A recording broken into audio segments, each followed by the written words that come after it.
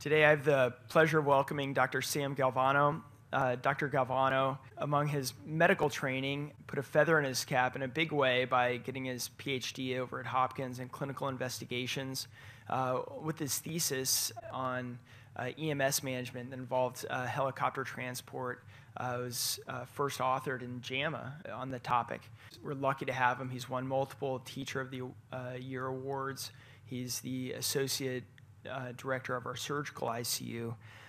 Is involved in the Air Force as well. As you can see, is a lieutenant colonel there, and is the director of the critical care division in the Department of Anesthesia. So thank you, Sam, for talking to us about these two important topics. Okay. Well, first and foremost, it's really my pleasure to be here today. I have to say, I think singularly, this is probably the best educational endeavor I've ever been associated with at any institution I've worked at. And I really mean it. The Maryland CC project is something to really be proud of. It's a homegrown endeavor, and everybody's talking about it all over the country. So really an honor to be here today. So the choice of induction agents, I'm going to focus just on induction agents. And I'm not, there's a whole separate hour we could talk about the neuromuscular blockers. I am going to talk briefly and at least communicate to you at least our biases that we have in doing this and on the anesthesia side. But really want to focus on just the anesthetic agents and give you a good review. This is, again, very high-yield stuff for critical care boards. I get a lot of that where folks just ask me, Sam, can you just talk about regular induction agents a little bit? Because we kind of know, most of us just give etomidate sucks, and that's about what we know. And this does not pertain to the EM folks. It's more to, surgeons. I mean, there's a lot you got to cram into your brain. So it's, you just need to know a few of them, I think, pretty well. And I think you'll be safe. So the idea here is the patient, at least in trauma patients, I'll focus on that population, but what I'm going to tell you is applicable if you understand the drugs in any population. But we talk about earning the anesthetic, and I think that's an important thing to consider when you're giving an induction agent, because you can really hurt a patient if you choose the wrong induction agent. Again, I don't have any other disclosures I haven't already mentioned. I want to just talk about at least 3 induction agents for how to induce anesthesia in trauma patients, talk about the pharmacology of these agents, and then we'll talk about scopolamine and Midaz real quickly at the end, and like what the latest is on that, which kind of some watch outs for that.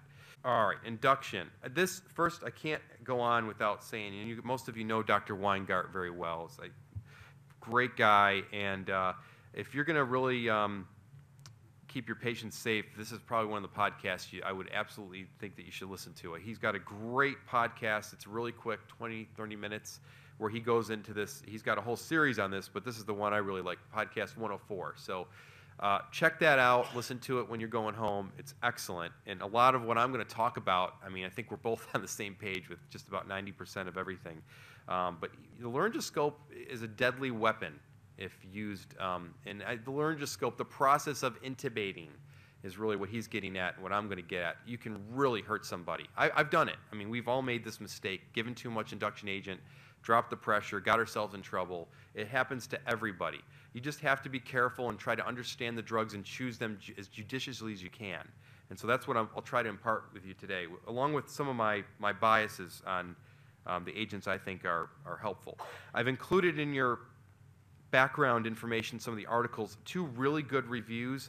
The Stollings paper gets into the pharmacology of the drugs, so if you really want to brush up on that, I'm going to give you just about everything that she talks about in that paper, but if you want to go back and get the details again, that's a good place to start. Most of you who have rotated with me up in trauma, if you're doing an airway rotation, I usually try to give you the El Urbani paper, which is a really good review of RSII. And I prefer the term RSII because it really is, intubation's one thing, induction's another component to that. And the two go together. It's probably just minutia, but I usually refer to it as RII rather than just RSI, because I think the induction sequence is something you really have to try to think about. So, real quickly, you know how many people it takes to do this, but I really think you have to assign somebody if you can, and I know many of you work, Mike works in many austere locations where he's the only guy in, doing all this stuff, trying to do all of it. But if you can assign somebody to really pay attention to the induction agents, at least that's what I try to do. When we bring people up in trauma to intubate, it's not a sign of weakness. It's just, you know, there's nobody we shouldn't be able to manage. We shouldn't be working here if we can't manage them independently. But I always will grab somebody because I think it's better. You saw last night I brought an army with me, literally an army. I think it's just good, you know, you have someone to assign these different roles, and to have somebody really paying attention to the induction agent and giving that is really critical. It's kind of like running a code. You know, you don't want to be the guy doing the defib and trying to intubate and put a line in and then calling out all the drugs and trying to stay on top of when the next cycle is CPR. So I just would encourage you to really think hard about trying to, you know, and being a leader in the ICU, delegate that role to someone if you can. And I understand you can't always do that, but if you can, it's helpful.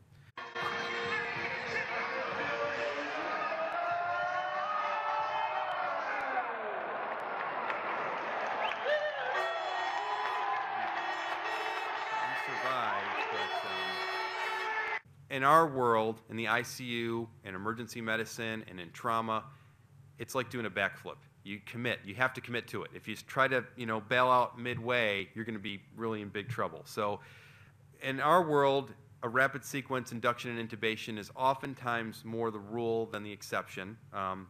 We could talk about different ways to do that, but this isn't a talk on RSI. It's really a talk on just the drugs you're going to give during that procedure. And these are just tenets that we all know very well in doing this upstairs and elsewhere. So just keep in mind that our commitment is to the airway. We don't really have the ability in anesthesia. We have the ability to back out, wake the patient up, and call it a day and bring them back and let someone else worry about the case, you know, or save it for the night shift. We don't have that ability in the ICU. We have to commit to the patient. So it's like doing a backflip. We have to be ready to commit. I like to show this just so you're aware, those of you that haven't seen this algorithm. It's very similar to there's the ASA algorithm, which I have to be honest is not really that applicable to ICU and EM environments. I just don't think it is.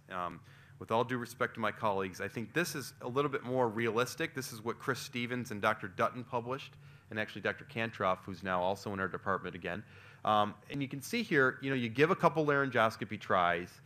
We try to add in a bougie, do something different blade.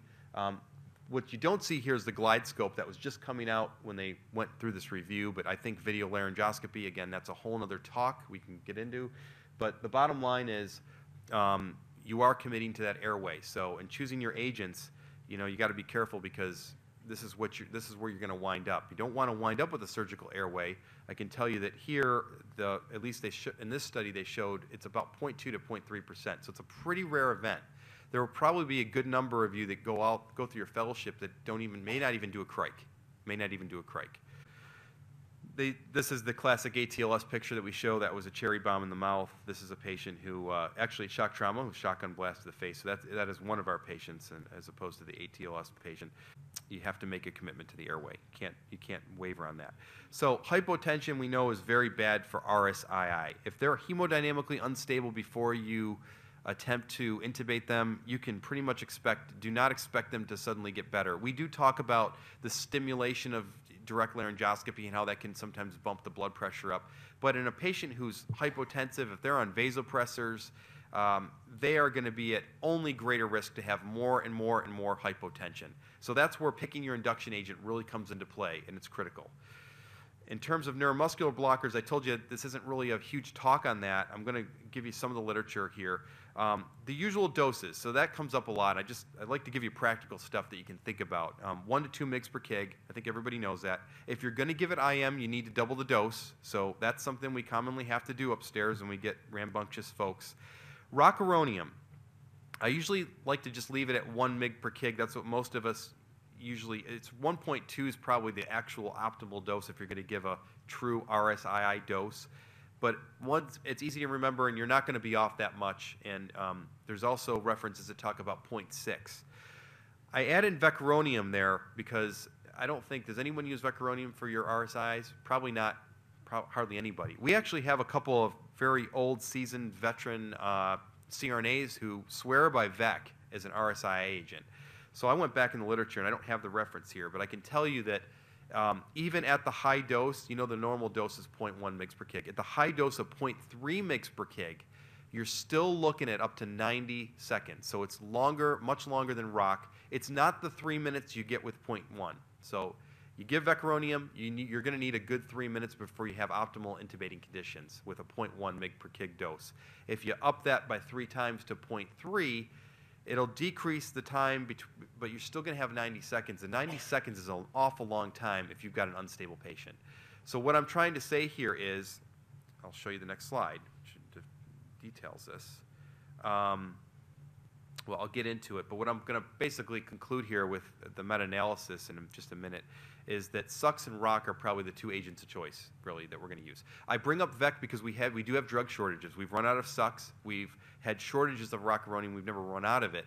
So I think it's important, and especially if you're working in other countries like Haiti, where I don't know if you have these agents, you may not. So VEC is an option to think about, but if you're going to use it, make sure you go with a higher dose in that case. SUX, this is an obligatory slide because this is always a board question.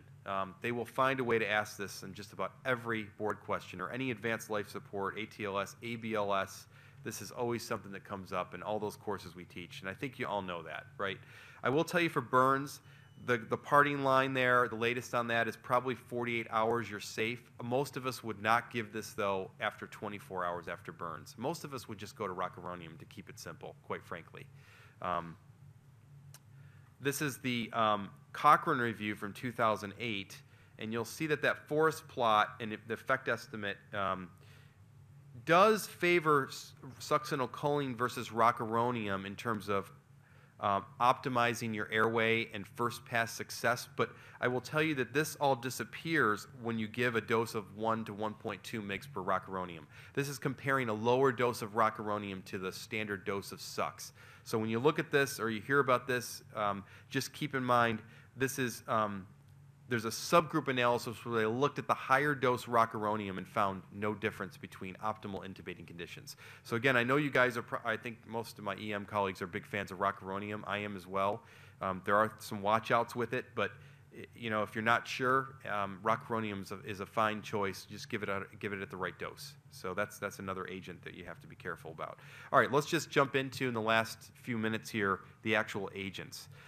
Etomidate, a couple things about etomidate. It's got very good potential neurologically beneficial effects. It can maintain the cerebral perfusion pressure. It can decrease the metabolic rate in the ICP. You can't give it IM. It is a painful injection if it's a patient who's going to be waking up after a little bit. It does cause a lot of nausea and vomiting. It's very emetogenic. Some people call it vomitate, as some people will say. So it is very emetogenic. If you've got a patient who's going to be waking up and it's just a short time, you need to intubate them and then wake them up. That's the usual dose. This one should be dosed on ideal body weight. So you should get out your calculator and calculate the IBW for these patients if they're obese, because you'll wind up grossly overdosing them. And we all know about the effects of etomidate. You know, this is the one that I have to put this up here because Anthony, who is here with us, is one of the authors. There has subsequently been several other meta-analyses and systematic reviews. So in this one, they found an independent risk factor for adrenal insufficiency and possibly mortality. This was a highly criticized study. It wasn't done that long ago, in 2012, but it was highly criticized. And the subsequent trials that have come out, in fact, I think I've got one of them here, I do in cardiac, have not shown this effect. So I think the overall gist of etomidate is you're probably safe. We know it causes adrenal insufficiency, whether or not that's, even after one dose. Whether or not that's clinically significant, not quite sure. I will tell you my bias in just a second. I can tell you in cardiac patients, postoperative outcomes, this is a very robust analysis, propensity scores, they did everything right with this, Bonferroni corrections, everything was correct with this in terms of methodology. And they did not find any increased risk factor when we gave this agent to cardiac patients. So that's another population where it's safe. So I think, to conclude on etomidate, again, I'm trying to be fairly brief here with our limited time, but I think in moderately shocked patients, it's probably safe. I think most of us think it's probably safe. It can still drop your blood pressure. We talk about this as being a hemodynamically bland agent, but it can drop your blood pressure. I personally think it's a bit controversial in sepsis. I will try to look for other agents in septic patients if I can. and I'll share with you my bias, the agent I like. But I think I will be careful about it. I'm worried about that trial that came out in 2012. I know it has some limitations, but they did see a signal there, and even though that was refuted by some of the other trials, you know, there's a question in my mind about using this in sepsis. So I will. It's probably okay, but I usually try to go to alternatives if I can. This is from Scott Weingart. So the propofol assassins, and we're guilty of this in trauma because, as you know, in our yellow boxes we stock propofol because it's not regulated. It actually is. In fact, in our ORs we have to sign it out. I was shocked coming over here that we're inducing trauma patients with propofol.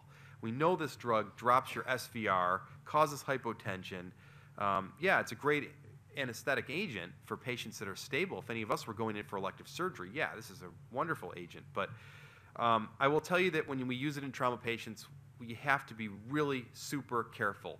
A lot of times we'll give 10 milligram increments if we're going to use this drug. Literally, that may be all you need in an 80-year-old woman or man to get that patient induced. Give it time to circulate, and I put down here 0.5 mg per kg. That may even be a generous dose in a trauma patient or an unstable patient. You have to be super, super careful with propofol. Great neurologically beneficial effects, but it can cause hypotension. That's the main thing. It can really drop your pressure and get you into trouble quickly. Some people will argue that's a good thing because it's diagnostic. I would argue that's really just bad medicine. I don't think and I know I'm preaching to the choir on that one. No, we don't need to diagnose hypotension with propofol. We should be able to do echo, and we're in the 21st century. We don't need to bottom their pressure with this to diagnose that. My personal favorite, and I'm finding fewer and fewer contraindications for this agent, is ketamine. Dissociative agent, highly lipophilic, so it gets right into the blood-brain barrier. It's got a very rapid onset. If you haven't used it much, you have to be careful because you'll induce a patient. The surgeon will be looking over your shoulder saying, whoa, what's going on? Are we going here? Are we moving? Because their eyes will be open still and they'll be kind of dissociated. And that's fine, and they will continue to spontaneously breathe. That's a good thing for a lot of patients, I would argue.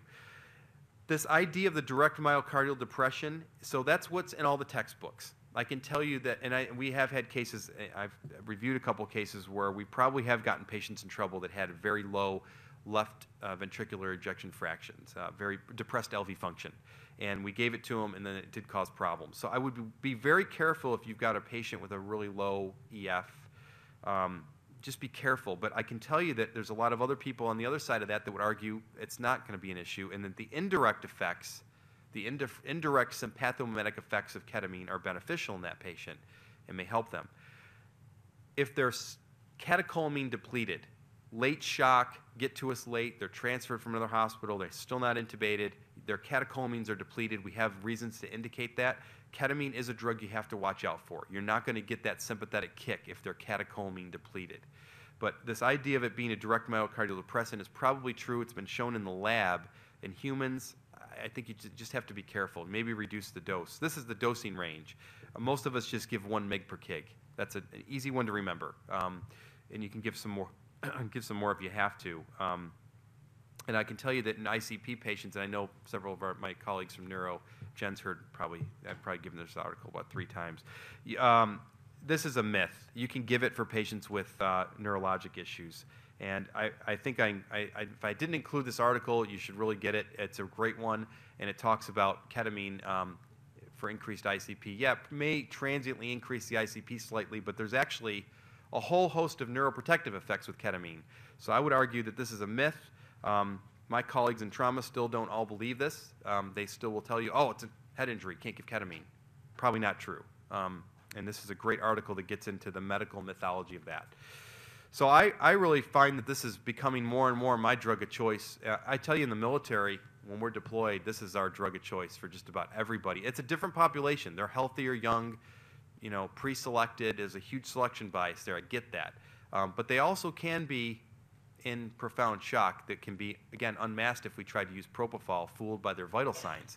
So I think ketamine is a great choice. It is the preferred agent in cardiac tamponade. That is a common board question you will get over and over again. The ICP myths have been debunked, I think, pretty thoroughly. Okay, last comment. I know we're 2 minutes over, but real quickly with lidocaine, and this comes from the EM literature, I don't think there's much benefit to lidocaine. I think it's in shortage, so sometimes it's hard to find nowadays. I would argue we should probably reserve this drug for other cases where we really need it, like blocks, regional blocks and such. But again, my bias, but I can tell you the literature here, and there's at least 3 studies that I have here quoted for this, really probably not efficacious for reducing the ICP. That's the classic thing. Let's give some lidocaine so we can prevent the bump in ICP. I think you can attenuate that with some fentanyl and just using judicious doses of your drugs. Atropine is a big one for kids or young adults that may have, again, that vagus is still unbalanced because their sympathetics haven't grown up as quickly with them. So that may be a drug you need to consider with kids, just as a reminder. The other 2 that I just want to mention briefly, scopolamine. So this is also classically described, but I got to tell you, we just reviewed this, and the article, you have the article. Really not a lot of data on how reliable it provides amnesia. So this is the idea is this patient's super sick. Yeah, you can give succinylcholine to optimize the airway, but they can't even earn an anesthetic because their blood pressure is 60 systolic. But we don't want them to remember anything. They could still remember something. And I'll share with you the quote that Dr. Dutton would say to people, and that is, he would have patients that would, after they were resuscitated, he'd say, hey, how you doing? Hey, doc, I remember everything. I remember you guys intubating me. And his answer to that was, and you have to worry about being sued for that nowadays, but his answer to that would be like, thank God, because you know what? We thought you were dead. And most of the patients, okay, cool, that's fine. I'm not going to sue you. But just keep that in mind. I mean, if you want to be a nice guy and try to give him an amnestic, this is one agent to consider. The problem I have with it is it confounds your neuroexam. It's going to dilate the pupils for a long time. So that can really screw up your neuroexam. So just be careful about that. Benzos are probably underutilized. They do have a long onset. If you go with a higher dose of 0.2, it'll get you a little bit closer to a normal induction sequence time frame, but just keep in mind you have to give a higher dose. These are the usual doses we give, 2 to 4 of Midaz, 5 to 10 of diazepam. Midaz is probably a little bit of a better choice. Water soluble, a little bit more rapidly acting. But they're not great for induction, but again, if you're looking for a hemodynamically bland agent, these are probably great drugs. They will not usually drop your blood pressure unless you combine them with opioids. So if you give them independently, do a Midaz/succinylcholine/rocuronium induction, this is a very stable induction sequence. And then we summarize this in the table that I've given you. Nitrous, I just got to give my haters going to hate article, and I'm not a huge fan of nitrous. It's good in austere locations. There's some things that I really worry about with it, and some of this has been debunked. Some of it's a little bit of my bias, but it's probably not a great agent to induce anesthesia. It's probably better for maintenance or maybe bridging or doing procedures where you guys work, I know, as well, in the maybe even in the ICU perhaps. But there's concerns I have for it. It's really not for RSII going to be a drug an agent you're going to use. And it also depletes the ozone layer, which I have to show that slide. It does big time depletes the ozone layer. Okay. That's where I'm going to stop. High-dose opioids, this is really more maintenance. I'm going to kind of just stop there, and then this is a figure that you have. I'll stop there because I know I'm going over. It was a lot to kind of cover in a short time, but I hope that gives you a little bit of insight into those 2 topics. And I'm eminently available for questions. Email me or catch me in the hall. I'll be back tonight, 6:30. So see me in the True. But again, it's an honor to talk to you. Been a privilege, and hope to see you soon on the wards.